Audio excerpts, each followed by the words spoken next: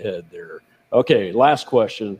This is just let go on this one, man. I saw the recruiting ad for the Central Intelligence Agency yesterday, and I'm like, I wasn't going to ask Sam Faddis about this because he's a professional. We're talking about the CIA director in China and all that, but you got to let it go and tell me what the hell is going on with woke CIA, and what did you think of that ad?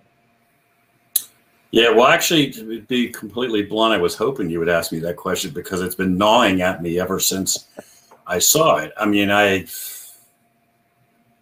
laughed a little bit. I cried a little bit.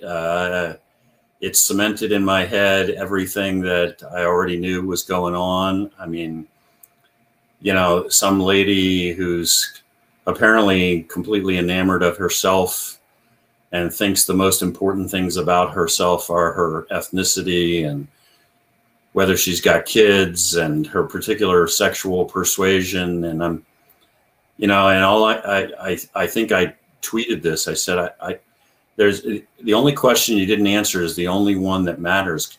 Can you do your job? Which is all I care about. I mean, I'm sitting in my office right now. I got a picture of my team in Iraq on a piece of furniture a few feet away.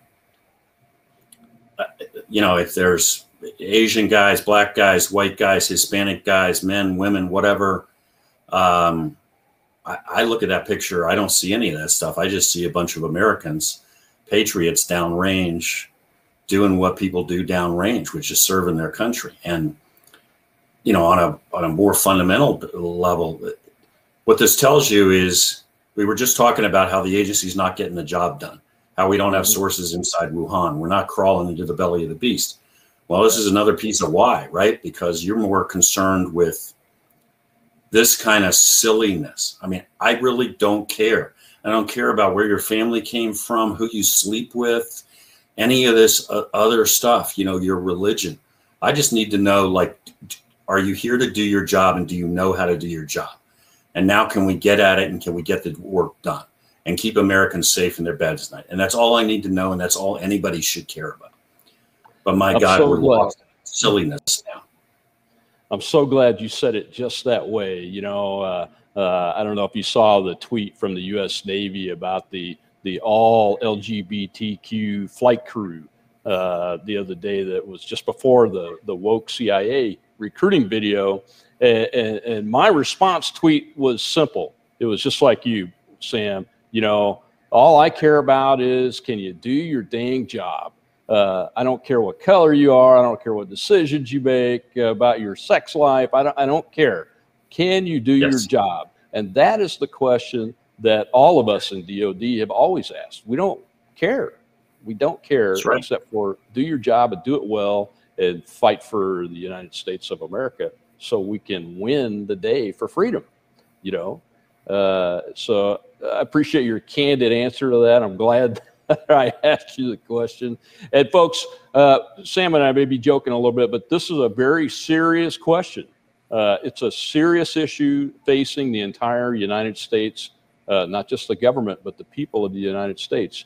Do we want a country where what we care about is freedom and liberty and doing the right thing? Or do we want a country where these little groups and somebody that we don't even know is trying to make us all mad at each other?